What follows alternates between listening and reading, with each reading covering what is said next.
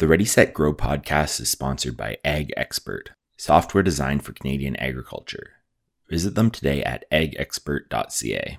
Hello, welcome to the Ready Set Grow podcast, where we like to showcase startups and early stage companies, as well as stories from interesting people in the agriculture and food industry. Today, we're here with RHA co-founder Joe Dales and Deveron UAS CEO David MacMillan. David, could you tell us a little bit about yourself? Sure. I'm an entrepreneur based in Toronto and helped start Deveron about 5 years ago now. And we're building a leader in agriculture data collection and analysis that covers most of the provinces of Canada and a good part of the US Midwest. We trade on the Canadian Securities Exchange. So we're a little public company. I guess a bit of a different route than a lot of private companies go and in their sort of funding journey. And yeah, just really happy to be here and catch up with you guys and talk about all the innovation and digitization that's happening across the great industry of farming. Would you be able to give us a brief overview on some of the products and services you guys offer at Deveron? Yeah, absolutely. So we're kind of focused on I guess like two main business lines. The first is data collection. So most people that are familiar with agriculture technology have obviously heard about everything that's happening in the satellite space. We've kind of gone at a higher resolution to what I say is sort of a higher fidelity. So we're focused on using drones is one main data collection product that we provide farmers, as well as soil sampling. So across Canada and the US, we have a network of people that provide a turnkey offering for on-demand data collection. So you can imagine any farmer or ag retailer or anyone else in the agribusiness world that wakes up on a Monday morning and realizes, oh, I forgot to soil sample that field, or I have 50,000 acres that I need to get done over a period of 6 weeks. They can call us, and one turnkey solution, we handle all the logistics, organize all the information, and we get the data back to them as they need. So that's one great part of our business, and we've seen a lot of growth in that sphere of things over the last, especially 12 months. And on the other side is I guess, a more bespoke data insights division. So it's a highly agronomic data and analysis focused business line where we're looking at all the variability that exists in every single farm across North America. And it's sort of this idea that, every farm is different as well. Soil types are different and what rotation people are on is different. And trying to look at like the unbiased indicators of what makes, yield what it is, and how can farmers, really at the end of the day, increase their yields and reduce their operating costs and, ultimately impacting a positive farm outcome.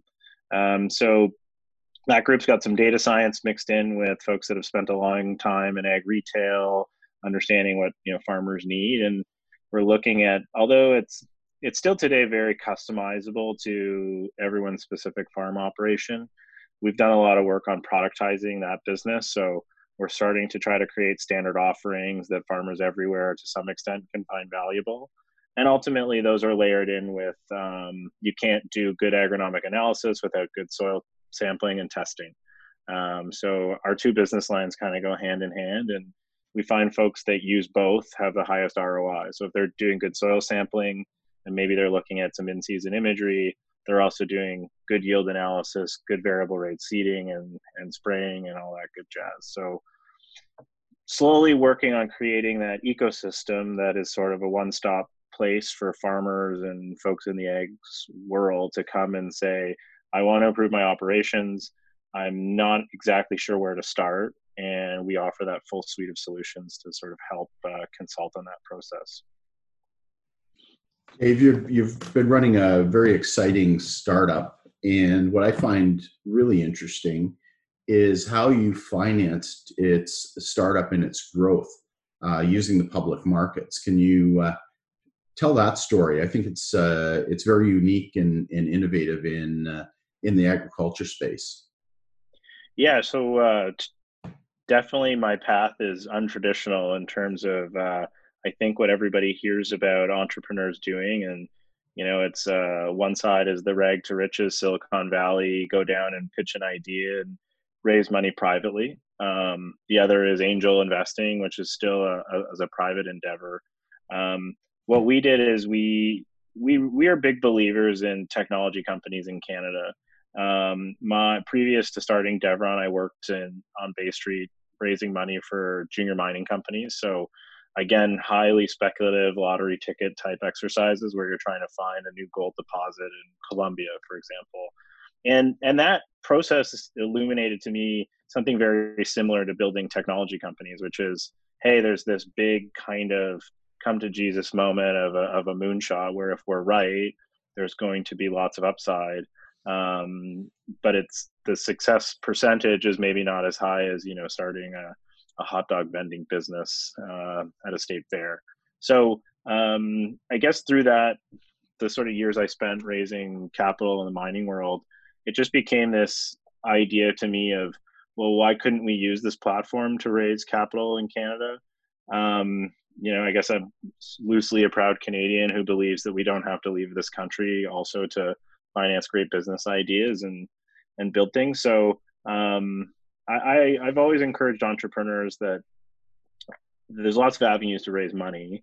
I think people probably are said they hear public markets is really difficult or costly, but there is a really vibrant scene of people in this country that will finance ideas, and the sort of idea that there's a realization of value every day because it has a stock quote can be positive and it can be negative when you're when your stakeholders are constantly getting a quote for something that sometimes is illiquid. That's also can be frustrating.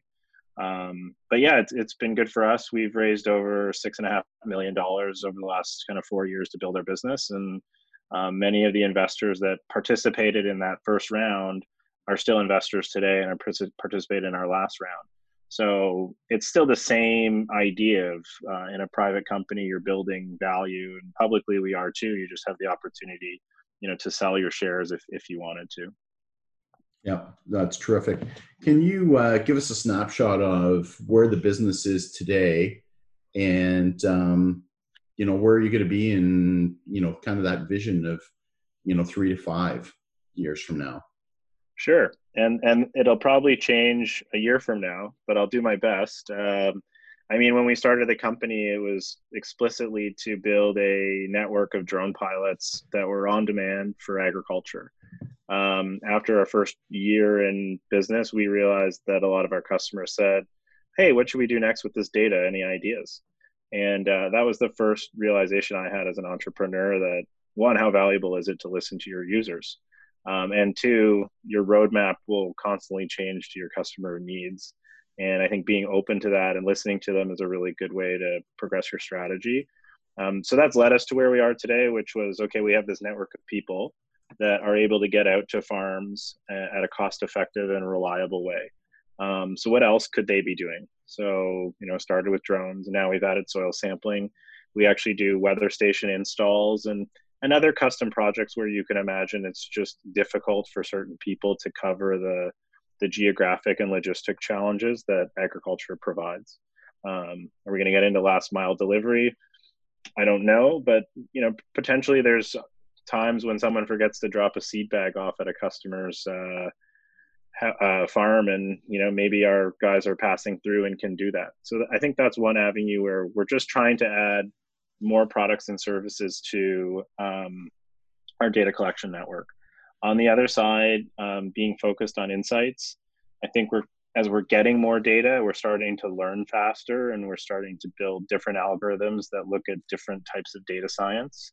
Obviously, there's millions of papers being written about the potential for artificial intelligence and machine learning that I think we're not pretending to be naive to, but we're also trying to still go back to, well, what are our customers asking for, and what are the true pain points that they need solved? And as we develop those, it'll continue to, I guess, set the agenda of what we specifically focus on. But if I see where we are today and where we would be, 3 years out, it's continue to try to double our network that we cover. So expand into more states and more provinces, and extend into more counties within those states and provinces. And then really start to scale the productization again of our insights group. So create web tools that people are able to interact with without necessarily always having to have a human hand hold you, and accelerate innovation so that more and more people can experience our products again without having to go through traditional email or phone call systems. So focusing on North America and doing that a little bit better. And Joe, as you told me many years ago when I first started, get a customer, keep them, get another one, keep them, keep her. So we're just trying to do that every year. Pretty easy, isn't it? Yeah, yeah, right. Yeah, so we get to work with a lot of small companies and people starting their own businesses. So do you have any advice you'd want to give sort of entrepreneurs starting out? Do it. Just do it. Don't think. Get going. That I think that's really the thing. It's like, you know, be ready for hard days because there'll be lots of them. But there's also so many amazing days, and it truly is a reward to be able to be an entrepreneur, like taking a leap to just kind of do your own thing and set your own hypothesis about what you're trying to solve. Is a really great feeling. And I think there's so many people in this country that have amazing ideas that are they're probably multi-million-dollar businesses, and I think they always think, well, I don't know how to write a business plan or do whatever. And I mean, I'm a perfect example of it. I am in an agriculture business, and yeah, sure, I've been to farms before in my life, but I grew up in Toronto, and I think a natural feeling for humans would be, well, I'm not a systems expert, so how could I possibly do it? And I think in business you find that it's just you learn as you go, and you learn more and more as you go. And the amount of information I have in my head about farming today versus 5 years ago is, staggering to the point I never thought I would know this much about it. And so I would use myself as an example that if you get going and you get trying, you'll start figuring things out. And you might learn after 2 months, like, oh, that idea is not that great. But failure or attempting to fail is really the best way to learn if you're onto something. And you can't do that if you don't do it. Yeah, thank you for sharing that information. Before we head out, is there anything else you want our viewers to know about? I guess, like, selfishly from our company, we're really proud about what we've been up to, and it's an interesting, I guess, experiment into you start locally and you get to know your local market. And we just started expanding into other places because we started to see our customers have value. And I think, like, if I were to leave any piece of advice also for folks is, really spend that time listening to your customers. And it's the best asset you could have. Someone who's willing to give you advice or feedback on something. Get out there and listen to them. It doesn't matter how great your prototype is or the idea you have. It's getting something into market and working is like the hardest thing ever. And then, but as it starts, trust your instincts and try to multiply it in ways that you can. Um, and and I think focusing on that, and not necessarily always focusing on like, it's funny that the companies that get headlines are the ones that raise the most money. And I've always been surprised of why that's happened.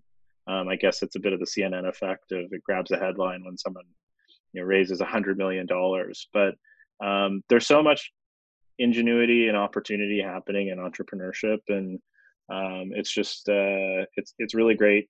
We're a small microcosm of that happening, but I think it's great, and I think more and more Canadians should be obliged to do it. And with COVID going on right now, we might see lots of new companies pop up as people say, "Hey, now's the chance." Like, I'm kind of working at home, and maybe I have an opportunity to do it. So I guess that's one potential positive thing that comes out of this situation that we're in the world. And um, I think the other thing which you folks at the accelerator do so well is you talk about the value of networking and the value of reaching out to a network and helping people before asking for help. It's something that I've seen through both of you over the years of just um, a kind of unnecessary thanks of just helping people that are on this journey.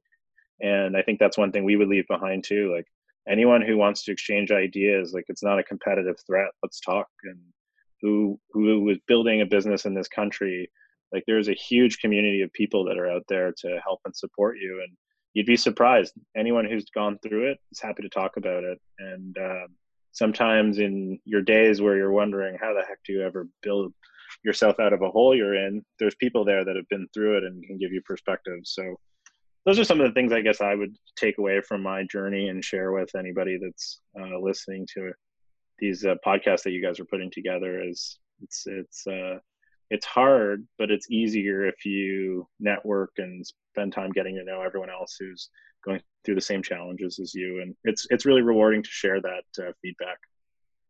Thank you. Well, we've always been impressed by your drive and your leadership, and I'm very proud of how well you've learned and adapted and networked. And I'm really excited about the future of Deveron. I think you've got lots of momentum now. Your team is building out nicely, and I follow the stock every day, online, and I know it's only going to do one thing. So, really proud of you, and congrats on all your progress and success, and excited to see, where you are in 3 and 5 and 10 years down the road.